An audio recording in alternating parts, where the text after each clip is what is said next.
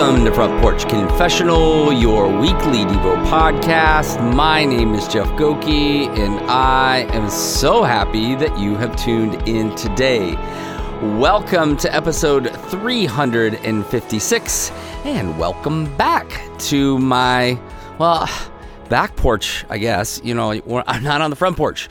We have guests staying in our beautiful Airbnb, and it's been so cool. I mean, we've had a lot of people staying there, which has been really awesome, but I gotta tell you, missing that front porch a whole lot. We got a few days where people weren't in it, and so Patty and I were sitting out there just having a good time enjoying it. This morning, actually, no one was in it, and so the boys and I sat out there around the fire, and it was awesome. It was awesome just being out there on the front porch. But, you know, the back porch isn't too bad. You know, I just feel like I'm missing out on life in the back porch. I don't know. I can't see neighbors. Nobody's walking by. And, you know, honestly, it's an interesting thing.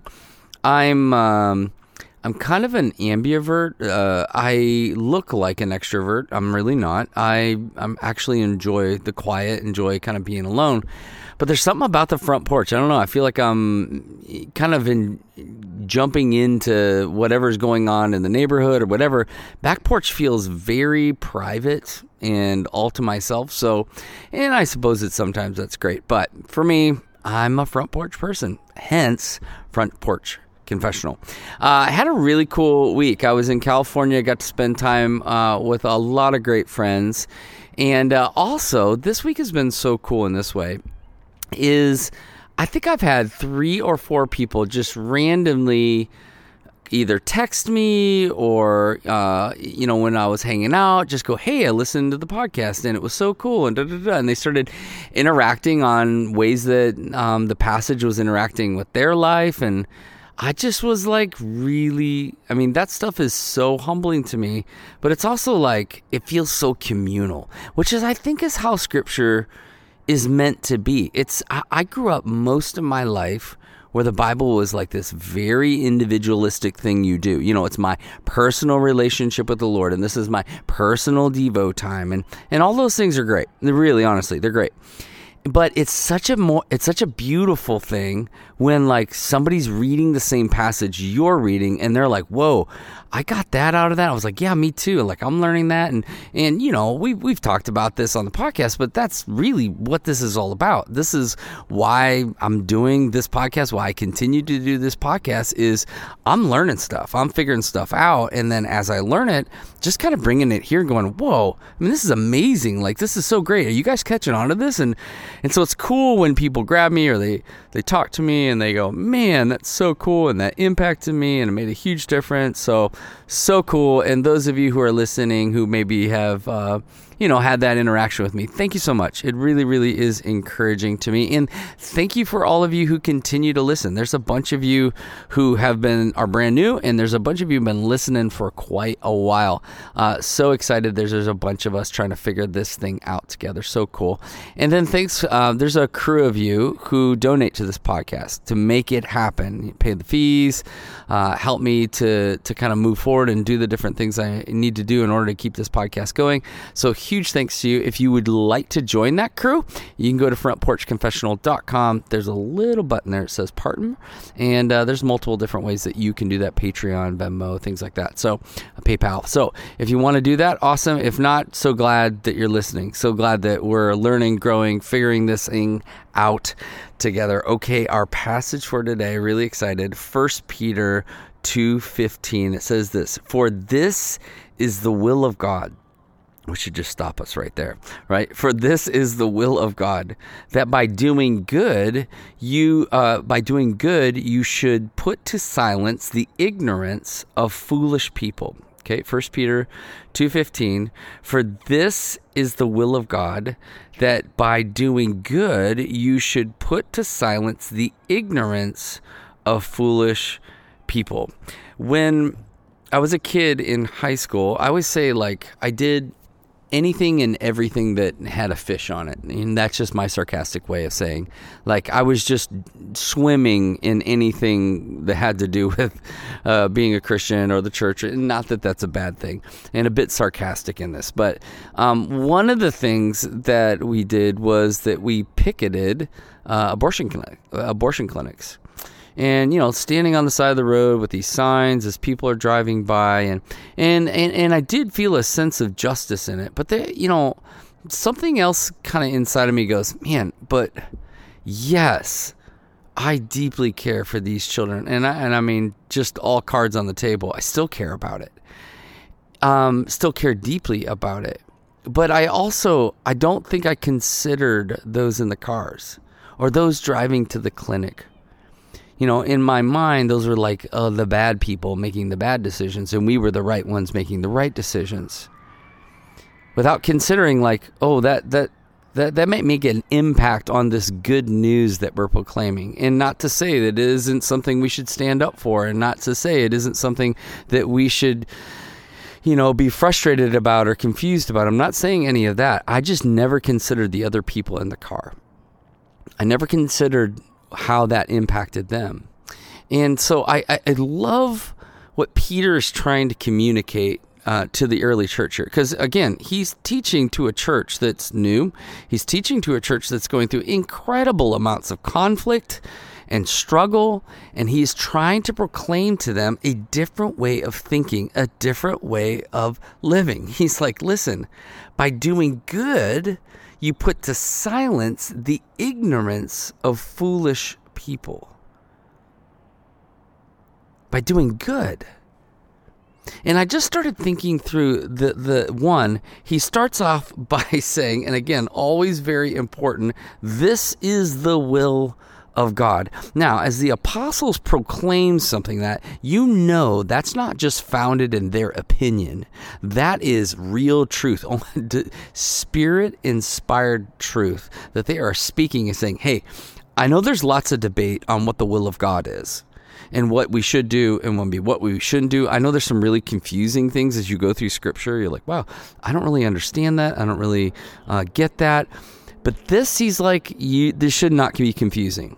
This should be very, very clear. The will of God is about doing good in this world.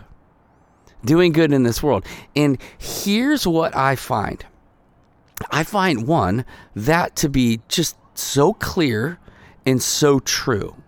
But what I find in this period of church history, and if you just track church history, we've not done a good job with this. We've really failed in this department in many ways. And it's why we constantly are being criticized by the culture, by those who don't know the truth, that the truth hasn't set them free. Because we have not modeled this good works that is the will of the Lord in front of them. So that to kind of quiet all that noise. Because if we're honest, and we just kind of look in the mirror, we go, we've been pretty hypocritical. We speak out of both sides of our mouth. We talk about love, we just don't love. And to our culture, they're like, this is confusing, and so they rise up. But what happens, Peter's going, like, what happens when you live into the will of God, which is the will of God is to do works, to do good works in a way that just silences people. They have no defense against us. They're just like, they do great work. I mean, the work that Mother Teresa does in Calcutta, like, who's going to stand up and say, don't do that work? It's good work. You're caring for people that nobody wants to care for. Good work caring for kids, foster kids. It's good work. Like caring for the widow. It's good work. Caring for the poor. It's good work. Who's going to say, don't do that? Don't care for hurting people. No. This is what the Christian faith has moved forward because we have been a people of good works. An ethic of good works has come from a good God to his people. And he's like, be a good people who do good works because I'm a good God. But what I find so just horrifying and heartbreaking is that we oftentimes choose revenge and retaliation. This is the way we're going to get. We often use our social media to proclaim how stupid everyone is. And here's an even more heartbreaking thing. We'll criticize one another, other brothers and sisters of Christ, ripping them apart on social media, on a platform that has no faces. And we can stand behind our screens and we can just type these opinions about one another. And the culture around goes, what is that all about? He who knew no sin became sin so you could be the righteousness of God. We keep using this. I love that passage so much. That's why I use it because it doesn't make sense. But it is who he is, and it's what he's inviting us to do. And to be honest, when we seek retaliation and we seek revenge and we don't do good works, it shows how absolutely foolish we are, how absolutely weak we are. It doesn't show that we're people of the kingdom of God. It's like, no, you're no different. You know, God comes back to us and he's like, listen, if you're struggling and you want to go after somebody, just remind them, vengeance is mine. It's like, let's just take that weight off your shoulders. If you're out there trying to get after everybody and go after everybody, it's okay. It's on my shoulders, not yours. I am just. I'm fully just. I'm fully truth. I'm fully love. Let me do that work. So it doesn't have to be yours. It's not about your retaliation. But we are wired that way. And it just doesn't look good. And it isn't what we've been called to do. And to be honest, it's not God's will. If you're wondering what God's will is, it's not that. It's not that. Well, then the question is, well, what is God's will? Look to Jesus.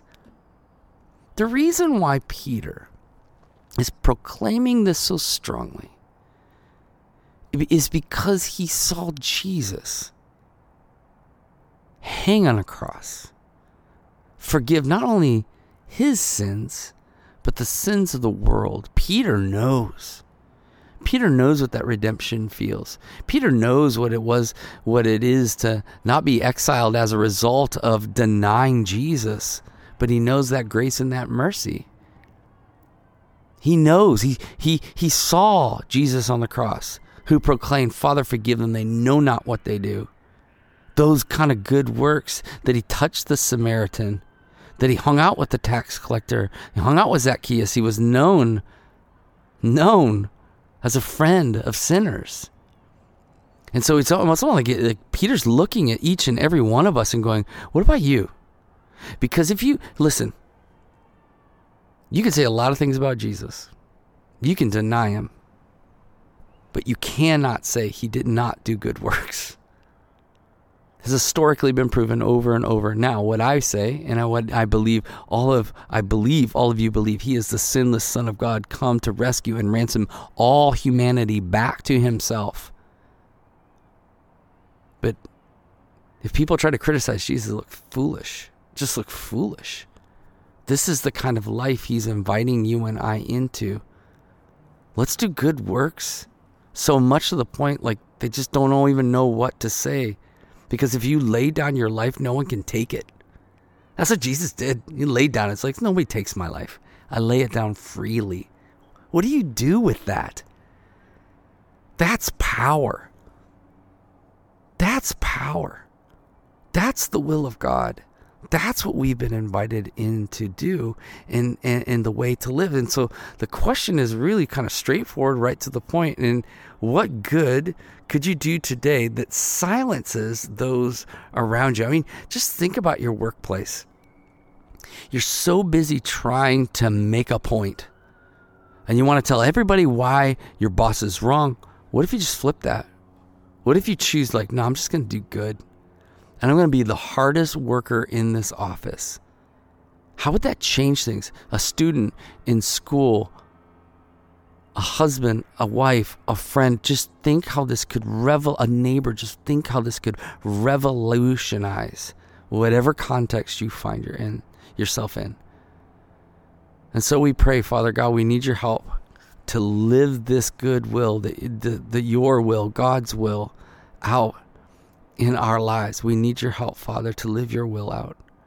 Help us, lead us, guide us through your Spirit to do the works that you've called us to do. So, take a breath, reflect, and believe that the God of the universe is near to you than your own heartbeat. Until next time, cheers.